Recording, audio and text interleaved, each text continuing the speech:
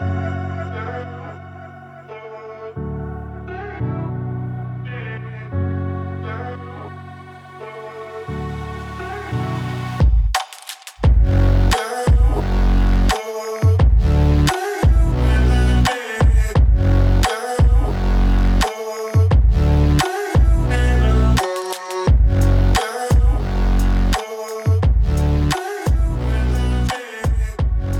reason why our sisters appear in the house of God with their heads covered is because of the angels. The apostle says that a woman is to have her covering upon her head because of the angels, since the angels are present in the assembly and they mark every act of indecorum. Charles Spurgeon. Welcome back to another episode of the Serrated Edge, the show where I get to cover you in controversial topics of theology because I can do what I want. I am your host, Justin Van Twinkletoes, and I am joined by another special guest. He is a husband, a father, a pastor of Hope Presbyterian Church in Hot Springs, Arkansas. He is a magician and a podcast co-host of the Assurance of Pardon podcast. That is a lot of things. Welcome to the show, brother. Thank you. Glad to be here. You should, Scott Davis. I don't think you said all Scott those Davis. things. You didn't say my name. I did say all those things. Yeah, this is Scott Davis, everybody. Glad to Scott be is with you. is a friend of mine. He has been on our other show, the Distilling Theology. Their podcast is tremendous, and I am pleased, chuffed to bits, if you will, to have you on the show. Thanks for having me. Glad to be here. Yeah, we are excited to cover, no pun intended, a topic today that I think is shouldn't be controversial, but it is, at least in the modern day. I blame feminism for most things, so I'm blaming feminism for this as well. And we are going to talk about head coverings. Yeah, not a controversial topic at all. No, not at all. Everybody's in agreement on it. So for those of you who are perhaps unaware, for most of church history, pretty much across the board, we're talking every denomination, every sect of Christianity, Protestant, Catholic, Orthodox, you name it, everybody was pretty much in agreement that upon, at the very least, Lord's Day worship, that women would come to church with their heads covered by some sort of cloth covering. You got 1900 years of church history covering that, and then suddenly feminism comes on the scene and this disappears, particularly in the West. It's still prevalent in a lot of other places today, but yeah, so that's worth investigating. I think if we have a tradition that is that old, going back to the very pages of Scripture, it's something that we should probably investigate because tradition, believe it or not, is in fact important. I know that triggers some people. So before we jump in, I'm just going to read the primary passage that covers head coverings. That is 1 Corinthians 11, verses 2 through 16. And it says this: "Now I commend you, because you remember me in everything and maintain the traditions, even as I delivered them to you. But I want you to understand that the head of every man is Christ, the head of a wife is her husband, and the head of Christ is God. Every man who prays or prophesies with his head covered dishonors his head. But every wife who prays or prophesies with her head uncovered dishonors her head, since it is the same as if her head were shaven. For if a wife will not cover her head, then she should cut her hair short. But since it is disgraceful for a wife to cut off her hair or shave her head, let her cover her head. For a man ought not to cover his head, since it is the image and glory of God. But woman is the glory of man. For man was not made from woman, but woman from man. Neither was man created for woman, but woman for man. That is why a wife ought to have a symbol of authority on her head, because of the angels. Nevertheless, in the Lord, woman is not independent of man, nor man of woman. For as woman was made from man, so man is now born of woman. And all things are from God. Judge for yourselves, is it proper for a wife to pray to God with her head uncovered? Does not nature itself teach you that if a man wears long hair, it is a disgrace for him? But if a woman has long hair, it is her glory. For her hair is given for her covering. If anyone is inclined to be contentious, we have no such practice, nor do the churches of God." So, big verse there. But Yes. why don't you introduce us? What do you think? Should women cover their heads when they pray and prophesy? Well, just one of the things when I was, let me zoom out a little bit and tell you that I was at our church. I preached through the entire books of the Bible, and I was in 1 Corinthians. And I'm not very good at reading ahead and deciding what I'm going to do when I get to chapter 12 or chapter 10. But rather, I kind of just I look at wherever we're going to be that particular week. And I had two godly ladies in our church come up to me at the beginning of the series and say, "I'm really glad you're doing 1 Corinthians because I have a lot of questions." And I said, "Oh, great. Well, I'm glad I'm doing it too." And they said, this one godly lady said, "I'm really curious to see what you're going to do when you get to 1 Corinthians 11. And I immediately, you hear 1 Corinthians 11, you immediately go, oh, the stuff about the Lord's Supper. Because when we think 1 Corinthians 11, that's immediately where we go. Most church, we practice communion weekly. I quote 1 Corinthians 11 every single week. I said, oh, the stuff about Lord's Supper. And she goes, no, the stuff about head coverings. And I confess I hadn't given a lot of thoughtful attention to it as I should. And I was expecting her to say, because I don't want to wear a head covering. And instead, what this godly lady in my church said is, I don't know how I wiggle out from under this. It sounds like it's something that I need to do, but I don't want to draw attention to myself because that seems like that would be the opposite of the thrust. I don't want to, the whole idea is that this is not, look at me, look, I have a head covering. I'm more pious than you. So I want to do it, but I don't want to stand out like a sore thumb because that is kind of the opposite. And I began looking at it earnestly and began realizing two things. One is that I don't see how you wiggle out from under it either. I don't see how we explain it away. And I looked at all the arguments in favor of counting it as cultural. And the second thing is that it's incredible. Why is this passage, why is this teaching, if it's true and if it's binding today, why is it so scandalous? Why, if it is indeed the direction of the God of the universe that women in the church, I contend wives, we'll say wives at the very least, wear a cloth covering over their head for an hour or so out of their week.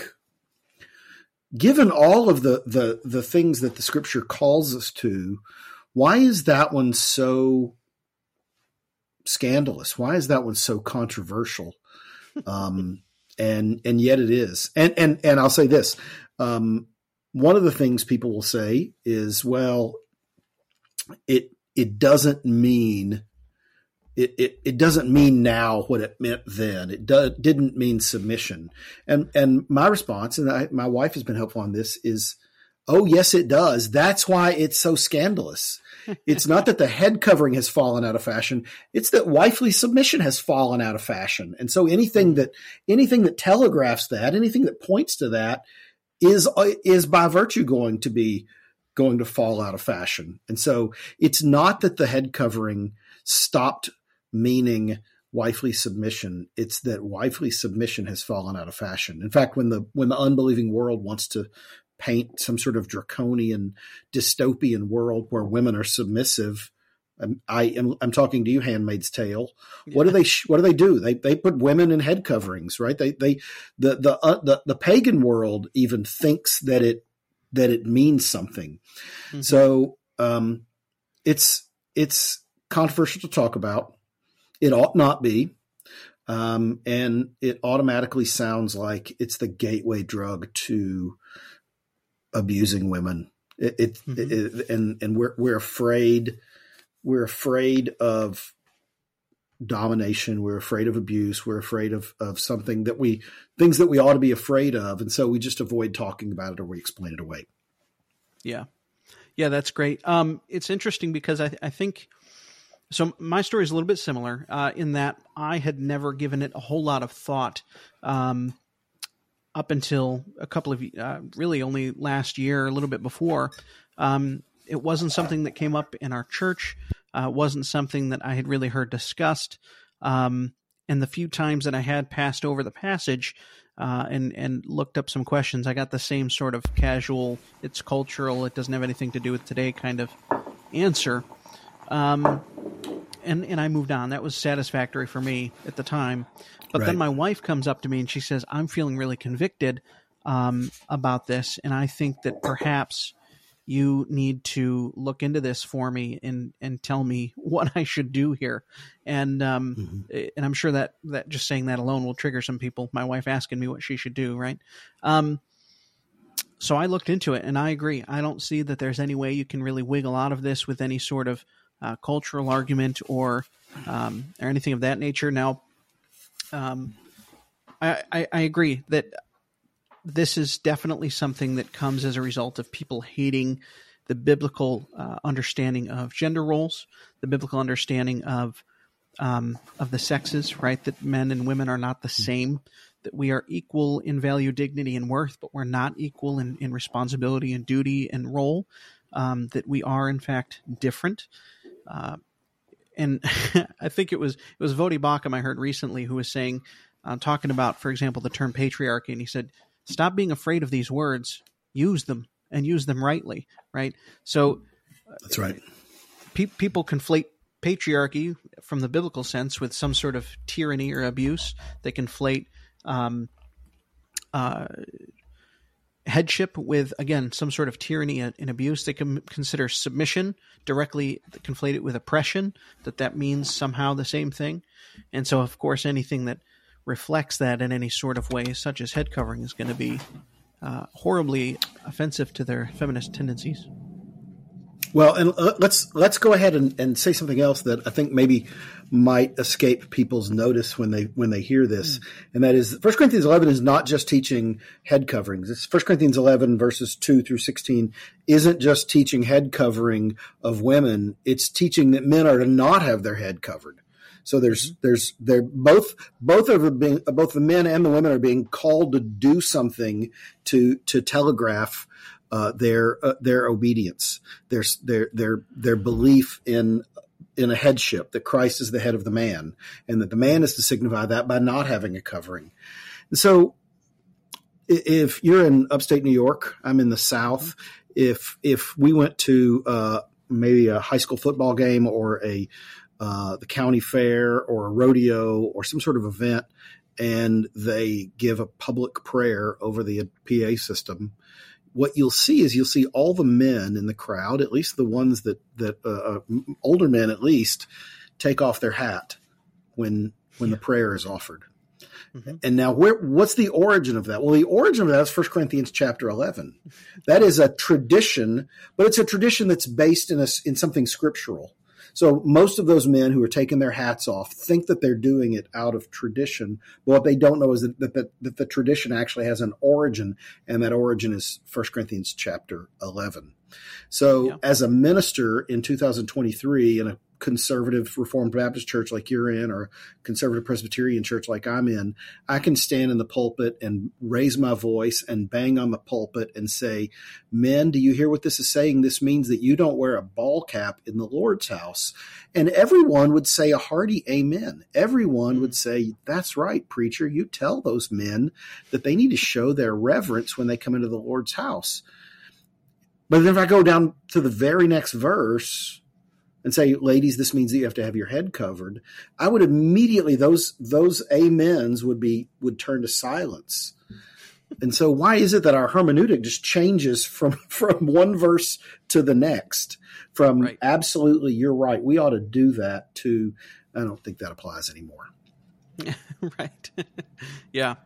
Yeah, I agree. So I think what we should do is we should take a look at the reasons why we believe this is the practice. I think there's 4 primary reasons, one being the creation order. The second, the scripture talks about because of the angels. That seems to be the one that confuses people the most. Reason number 3 being our created nature, and then, of course, church practice. So let's take a look at number 1, the creation order. R.C. Sproul has a great quote on this. He says, the thing that is most astonishing here is that he appeals to creation, not to Corinth.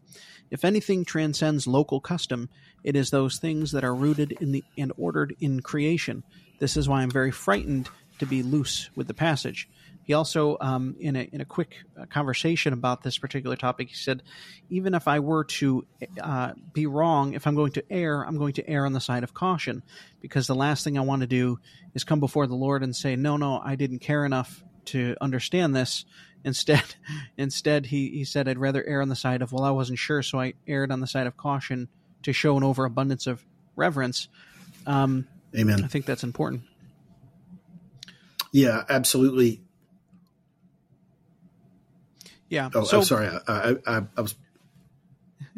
That's all right. Yeah, absolutely. What I was going to say with regard to appealing to creation rather than Corinth is some of those who would say that this has passed away. They will point to Corinth and they will make all sorts of arguments about temple prostitutes and not looking like them. But again, they're importing arguments into the text that Paul's not using. Paul's citing creation. And they're also arguing in a way that 1900 years of church teachers didn't see. So they're claiming that we've figured something out in this text that escaped the notice of Luther and Calvin and Spurgeon and everybody before us. Yeah, absolutely. Yeah, Paul does not appeal in any way to what's going on in the culture. He appeals to creation, nature, and angels of all things. So this idea that it had something to do with the prostitutes makes very little sense to me. I mean, it could have come up in conversation, I'm sure, during that time because of what was going on. But in this treatise on the topic, he doesn't even in passing mention it. That's right. So yeah, we see that it's rooted in the fact that Christ is the head of the man, and then the man is the head of the woman, and God is the head of Christ. So we see this creation order. We see that man is called the glory of God, and the woman is called the glory of God. She's called the glory of the man. So it's actually a beautiful thing here. We see that this that all things in 1 Corinthians 15. We see all things are subjected to him, so we see we're all subject to Christ. Then the Son will also be subjected to the one who is subjected to all things to him, so the Son to the Father, and then us to Christ, and then the wife to us. It's a beautiful hierarchy if we embrace it. But again, that flies directly in the face of what the culture is telling us now, that everybody's exactly the same, everybody's becoming androgynous, and gender doesn't mean anything. And so, of course, when you say, no, there is a hierarchy in all of creation, that's, again, boo-hoo, it offends them, but we shouldn't be concerned about that. We should be concerned about honoring God here. Amen. All right, so why don't we discuss the angels? Yeah. Because of the angels, go for it. Yeah, you get that a lot. Is people will say, if you just bring up this passage, they will say, yeah, but I don't know what because of the angels means, and that's somehow my escape hatch to get out from under this, because you can't tell me what because of the angels means. I can't tell you what it means, so we better not apply it at all, which is just an absurd thing to say. Yeah. Well, first thing I would say is whatever because of the angels means, it doesn't mean contemporary fashion trends of the day.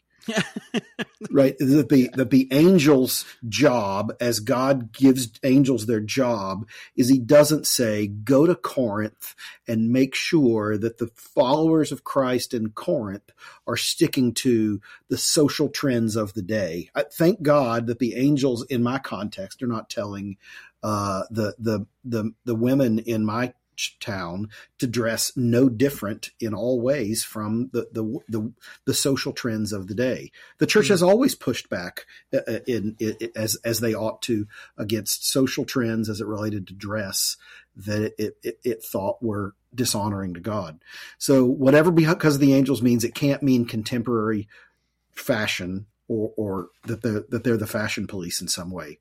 But what I think it does mean is that angels are observing us. Angels are present among us when we gather. Ephesians chapter 3, Paul says, so that through the church, the manifold wisdom of God might be known to rulers and authorities in the heavenly places. And then rulers and authorities in the heavenly places includes angels. 1 Peter 3 says, through the resurrection of Jesus Christ, who has gone into heaven and is at the right hand of God, with angels, authorities, and powers having been subjected to him.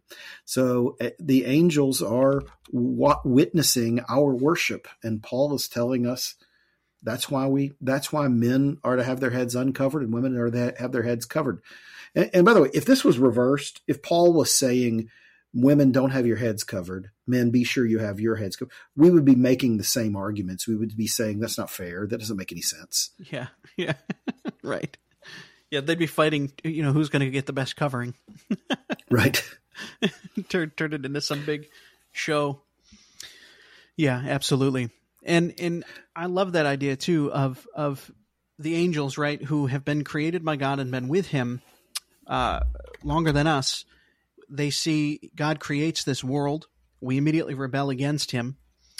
And then in that rebellion, he redeems us. And now the angels are watching this created world where the enemies of God are now reconciled with him, worshiping him, redeemed, and then portraying this beautiful order that God has given to mankind. It must be in some way, I would think, for their benefit and for some reason. Absolutely. Yeah. Okay. Well, that was good. I think there was a good covering of that. Very good answer. Yeah, I would say if God is primarily concerned with the angels' benefit for some reason, then this can mean a couple of things. That it would be an appeal to not offend the angels by being disobedient, or a command to accurately show the angels some sort of picture of the created order. One or the other. We also know, too, that it is a benefit to us, right? God does not do anything that does not benefit his people, right? All things work together for the glory of, for the good of those who love him and are called according to his purpose. So in some way, shape, or form, it benefits us as well. And so I think this is something that we should just fully embrace as a gift to our or to us from our God, that we can embrace and show the world that God has done a good thing. Justin, I don't want to get out ahead of you, but are you going to deal with what does it mean to pray and prophesy? I think we should cover that. Yes, that's been really the primary argument. So I've heard the cultural argument, and I've heard the long hair being her covering argument. But the one that I've heard the most is, well, I thought women weren't supposed to teach and preach in church. So what do you mean praying and prophesying? Correct. So, and by all means. Yeah. So sometimes people will say, well, yeah, I agree that women should have their head covered, but only if they're praying and prophesying, and women aren't supposed to pray and prophesy. They're supposed to be silent. And so, in some sense, they've got Paul making this kind of weird argument where he's saying, women, if you're going to pray and prophesy, you need to have your head covered. And then a few chapters later, he says, scratch that. Just don't say anything. So that renders the scripture nonsensical and is a complete, absolute attack on the perspicuity, not just of the canon, but of one book, one letter, that Paul can't even be consistent within one single letter. So what I think is going on is that, yes, in scripture you have capital P praying, capital P prophesying, that the minister and the elders are doing, but then there is what all of God's people do when they gather on the Lord's Day, is we are all praying together. When we pray the Lord's Prayer, that's a corporate prayer. It says, it has plural pronouns. Give us this day our daily bread. Forgive us our trespasses. And so God's people, when they gather together, they pray. Men and women pray in the gathered body, and they prophesy. What does it mean to prophesy? It means to extol and proclaim God's acts, wonderful acts of redemption and salvation and creation verbally. And so when we sing, "Come thou fount of every blessing, tune my heart to sing thy praise," when we sing, "This is my Father's world," when we sing, "How great thou art," the congregation, all the men and all of the women, are praying and prophesying. We're proclaiming God's mighty acts of redemption and creation. Yeah. I couldn't have said that better myself. Yeah, absolutely. The whole church is participating. They are also hearing and receiving and understanding the word preached. which again ought to bring us to prayer. It ought to bring us to singing out these glories that God has given to us. And so, of course, it's both an active and a passive action here. And I think that makes perfect sense. I also think that's why one of the several reasons why this is a practice that is limited to the corporate gathering of the body and particularly the Lord's Day worship, but potentially, any corporate gathering of the body of Christ, that this is something that they're participating in, which is, not because, again, one question my wife had was, well, aren't we supposed to pray without ceasing? So should I be having one on without ceasing? But I think the context is pretty clear that he's talking about the gathered body. That's exactly right. We don't want to, on praying without ceasing, I think we could err in spreading the biblical butter too thin there and say that how can I can't turn over here and verbally discipline my child because that would make me stop praying for a moment. And so we can't let prayer without ceasing mean something that means that we don't do anything else, but rather that's talking about sure, we ought to always have an attitude of prayer. But when God's people gather on God's day in God's house, they do some particular things. Yeah. I remember there's a couple of times my wife came home from work and she's like, I'm not sure. I wasn't sure if I felt the need to pray. And so I was like, do I put my hand on my head? Like, I don't know what to do. And then she was all confused and concerned. And so we jumped in and discussed this at length because she didn't want to be dishonoring to God, which is, I think, a great heart posture. But at the same time, God's commands are not necessarily a burden, but a blessing to us. So I thought that was interesting. Okay. So we also, Paul jumps into the actual nature of man and woman, which we touched on briefly, as one of the many reasons, right? That, he says, is it proper for a woman to pray with her head uncovered? Of course, I think this is a rhetorical question, right? He's saying, judge for yourselves.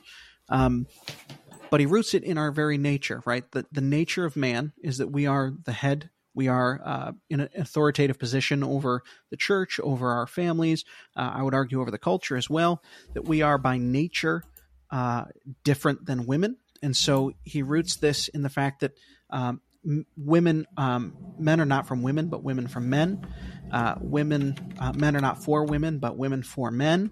He roots it in the fact that we are created with different natures, and nature pours out speech, right? And so we have this differing nature between men and women, and again, now we have the positive command for men not to cover their heads and the positive command for women to cover their heads, to show that we have a distinct nature and that the men have an authority that the women do not have, and that's not a bad thing. Which people hate that idea that somehow having authority makes you a tyrant by default. But I'm like, okay, well then why do you have a boss? Why do you have, I mean, how many people have authority over you that aren't tyrannical, but parents, things like that. So, of course, nowadays I'd argue that people don't respect their parents' authority either. But sure, well, one of the ways in this area on this passage that I think some critics of the contemporary practice of head coverings will sort of muddy the water. I think they throw mud in the water and say this is unclear, but it is by saying, well, what is long hair? What is short hair? Right. And so I'll admit I can go to look at an artist, a portrait painted by an artist of Jonathan Edwards, and he's got beautiful man hair, shoulder length man hair. Yeah. And you kind of go, well, see, there's Jonathan Edwards, the great Puritan. He's got long hair. Well, and in Jonathan Edwards' day, that was considered to be short hair, right? Because women had hair down their backs, all the way down their backs. And so whereas what's considered long hair and what's considered short hair has changed over time, there have always still been clear markers of this is what men look like and this is what women look like. And the low-hanging fruit of 1 Corinthians 11 is that God made men and women. He didn't make them different. He didn't make them the same. He made them different. And that the way that they dress ought to be evident of the fact that they are not the other sex. and that it's a sin for us to blur the distinctions of our genders that God has given us. I mean, it's evident even in the fact that men and women have different types of genes. That doesn't mean that genes in and of themselves are androgynous, right? We have men's genes and women's genes, but yeah, there is definitely some value in understanding the culture.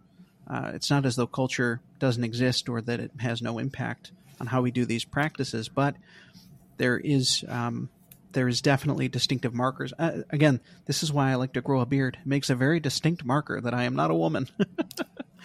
Yeah, amen. And regarding cultural indicators of the time, what Paul does say in 1 Corinthians 11 is that he says that women, when they gather on the Lord's day for praying and prophesying, that they are to have their head covered. But Paul doesn't say what that head covering needs to look like. He doesn't say it needs to be this many inches by this many inches. It doesn't say it has to be made of this particular fabric. That and therefore, what that head covering looks like has changed over time. There have been times that it was a shawl. There have been times that it was a bonnet, and there have been times when it was a hat. And so, legalism would be not observing head covering. Legalism would be to say it has to reach this part of the head. It has to cover this much. I think that's where we go into saying more than Paul has said. And listen, if Paul wanted to say the head covering needs to be at least this size and it needs to be this color, it needs to be this shape. Listen, Scripture does that. Think of the way that the priestly garments are described in the Old Testament. There's downright sewing patterns there. They need to have these jewels. They need to be fashioned in this sort of way. But Paul doesn't go into that, and so we don't have to plant our flag and die on what the head covering looks like or even what fabric it is. Yeah. It's funny. That actually got me thinking about Islam, because they not only do they have a very specific way of doing it, and if you don't do it that way, you can be beaten or flogged or whatever. But head covering, among many things, was something that they took from Christianity and then applied legalistic and abusive and tyrannical practices on top of it. And then, of course, now folks will look at Christians who want to practice head covering and say, well, you're just like the Muslims. It's like, well, no, there's a clear, distinct difference between us and the Muslims in the way that they are legalistic about it and the way that we ought not to be. Amen. So I'd like to look at the last one here, the reason of church practice. Now, I think this is interesting because in 1 Corinthians 11:2, he says, now I praise you because you remember me in everything and hold firmly to the traditions, just as I've delivered them to you. But then later on, right, he says, if anyone is inclined to be contentious, we have no such practice, nor do the churches of God. So people will often jump to that verse and say, oh, no, he's saying that we have no such practices. We have no such things.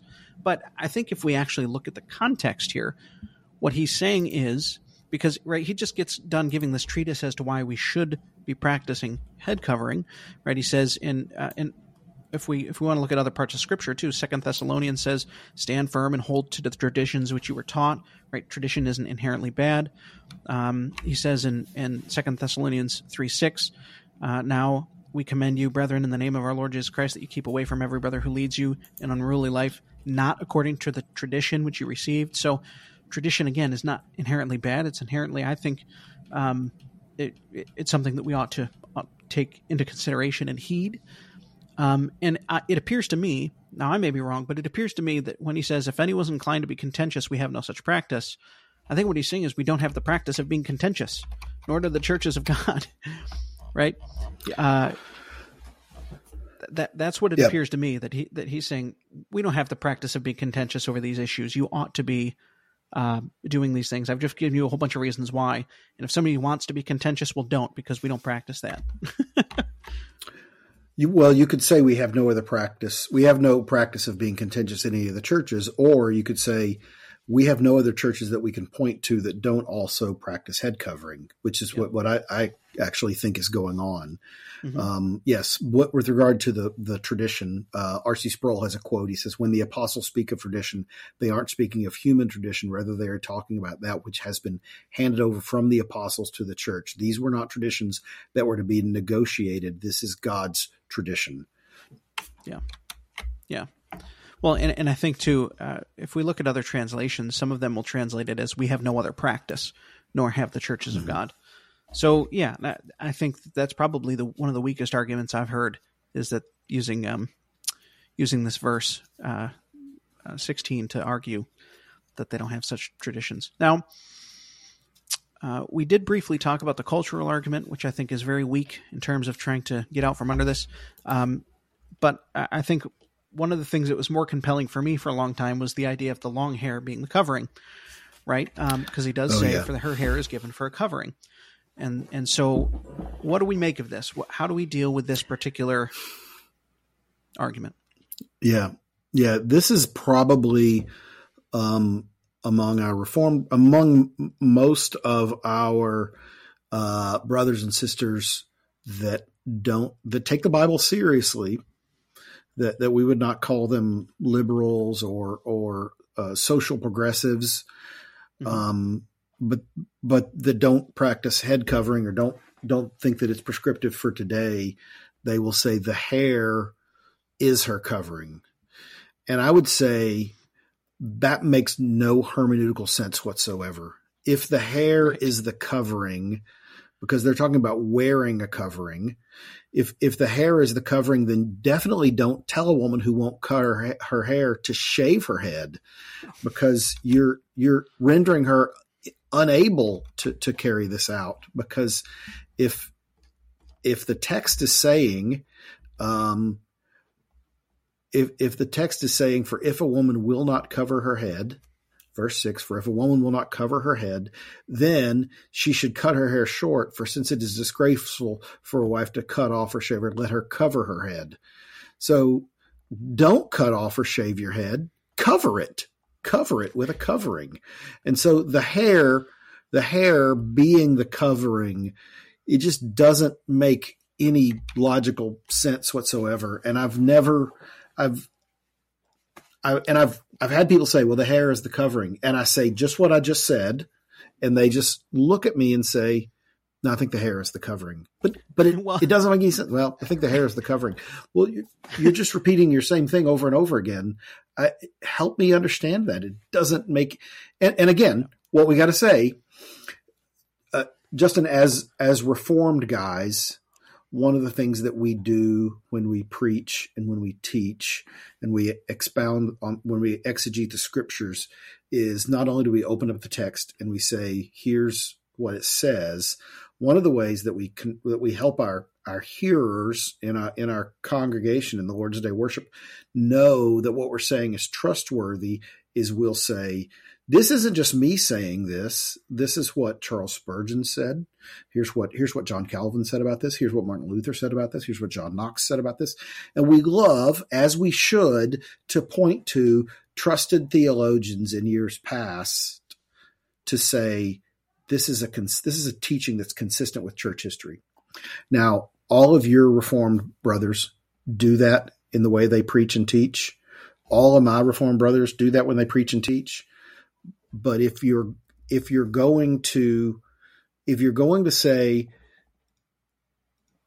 that this no longer applies, you can't really do what you normally do. You've got to not quote the old guys. You've got to leave them off, because if you're going to just say the hair is the covering,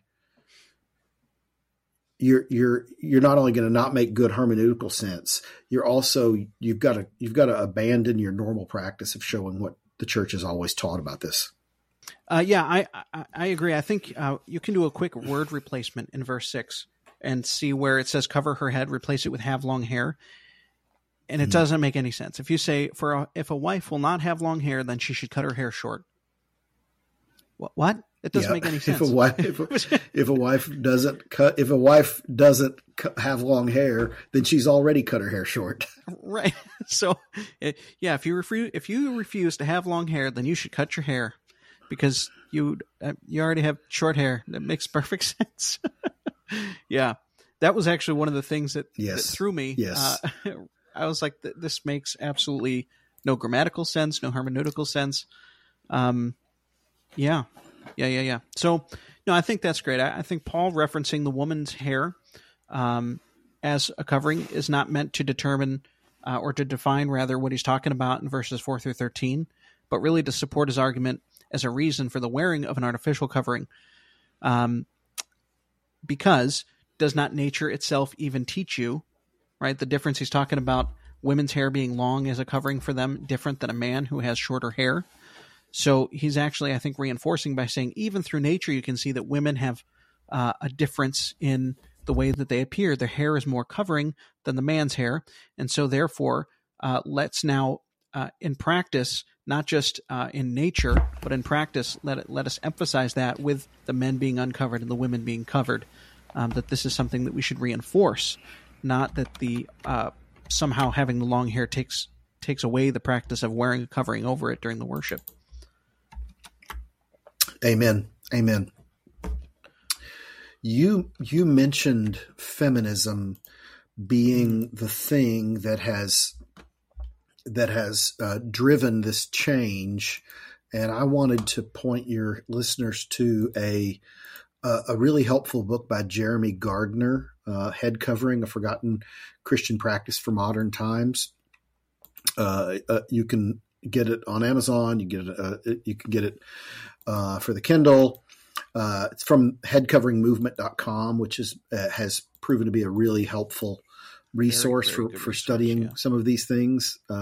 It was helpful for me, but they have a quote in there from a 1968 press release from the National Organization for Women, the feminist organization founded by Betty Friedan.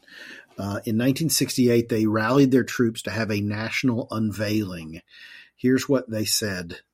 Quote, because the wearing of a head covering by women at religious services is a symbol of subjection with many churches, the National Organization of Women recommends that all chapters undertake an effort to have all women participate in a, quote, national unveiling, close quote, by sending their head coverings to the task force chairman. At the spring meeting of the Task Force of Women in Religion, these veils will be publicly burned to protest the second-class status of women in all churches.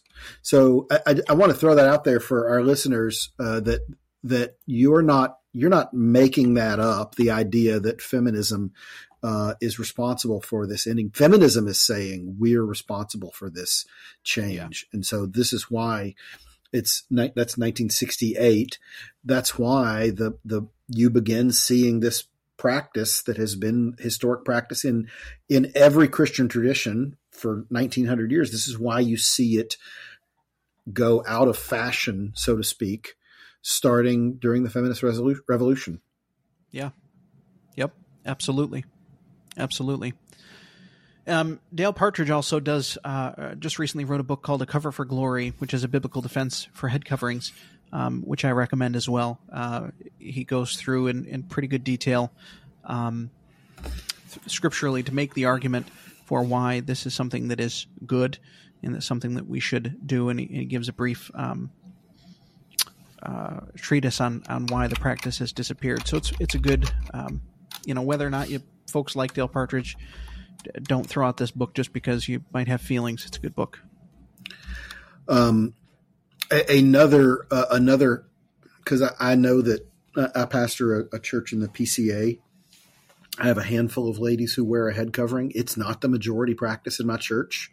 Yep. I would imagine that not every woman at your church, Justin, is wearing a head covering every single Sunday. I would imagine that nobody is standing at the door with a basket of head coverings and handing one to every woman as they walk in. So one of the ways in which I think I have sort of moderately put this forward has been if this is a picture of a wife's submission to her husband, then I would encourage women to seriously consider this and to talk it over with their husband. And do it because you find it to be a compelling thing that Scripture calls for. If you are covering your head, but you're not actually submissive, then you're actually telegraphing something that we're not that you're telegraphing something that's not true. One of my pastor friends pointed me to a Free Church of Scotland minister named Armin Tomasian, and I listened to a sermon he did on this, and he said, and he's preaching to the Free Church of Scotland. They are a majority head covering congregation. And so if you go to a Free Church of Scotland continuing church, you're going to see a lot of women with their heads covered. And he said something that I found very, very fascinating to this room full of women with covered heads. And what he said is, there are many of you women here who do not submit to your husband. You reject God's command that he be an authority over you. You do not submit to him in the home. And yet every Sunday morning you show up here and put a lie on top of your head. And what's he saying? He's saying, hey, do this as a reflection of your heart posture. Don't do it to pretend as though you actually hold a biblical submission. Do it because you do. So anyway, don't do it for appearances only. Do it because it truly is a reflection of the posture of your heart. And that's actually where it becomes a legalistic thing if you're doing it solely for appearances. Oh, sure. And not because you actually believe in biblical submission, but because you're doing it as just an external obedience. Yeah, that's true. That's great. I like that a lot. Lastly, I just wanted to read this quote from Martin Luther. This quote reminds me. So when we go to church on the Lord's Day, and my wife's there wearing her dress and her head covering, she always catches me, staring her down in church, and she's like, "Why are you looking at me like a pork chop?" and I want to agree with Luther here, who says fur and head coverings are women's most attractive and honorable and most genuine and most necessary adornment. It's the old. I remember growing up, kids in the Christian church would always say, "Modest is hottest," and I do think that there is some truth to that. That there is some beauty in the fact that seeing my wife wanting to honor me and to honor God and to show the world the created order and to show the world that she is not only mine but also belongs to God. There is something inherently, I think, attractive and beautiful about that. And this is, I think, one of those practices that I am very saddened that has been lost, but I'm glad to see some resurgence or some reformation in the church about this. Yeah, I preached on this at our church a few months ago, and the following Sunday there were a few additional women that had their head covered. And so there are still women that are kind of in conversation with me about it and with their husbands about it, talking through it. And so, again, I think that our desire here, I pray, is to persuade people that this is the teaching of the text, not to in a Muslim fashion enforce this, even if you don't find it convincing. I think that, but to compel you that this is the biblical submission of the husband to Christ and the wife to the husband. And by the way, when you submit to when you submit to someone, you're not only submitting to them, you're submitting to everyone above them. So if God the Father has put Christ over me, then when I submit to Christ, I'm submitting to Christ and to God the Father. When Christ is submitting, Christ is submitting to God the Father, and the wife is submitting to her husband and to Christ and to God the Father. So there's nobody that's not called to submit. So I think that's the problem we run into is we think that only women are called to submit. That's just not true. And again, if you think you're too good to submit, then you're better than Jesus. Yeah. Who didn't count equality with God a thing to be grasped, but submitted himself, humbled himself. Amen. So, brother, if folks want to find your content, now's your chance to plug your stuff. Sure. I do a podcast called Assurance of Pardon with another minister in our denomination, and you can learn more about that on iTunes, wherever you get your podcasts. It's called Assurance of Pardon. You can go to assuranceofpardon.com. And then the church that I pastor is in Hot Springs, Arkansas, and that is Hope Presbyterian Church. And all of our past sermons, including this one on 1 Corinthians 11, can be found at hopechurchpca.org. Awesome. Well, brother, I appreciate you coming on. I appreciate you having the time, and I'm really excited to get this one out there and to see what the conversation looks like. And Lord willing, we will continue to see a reformation of this practice in the church. Amen. All right. Thanks for coming on, brother. Thank you.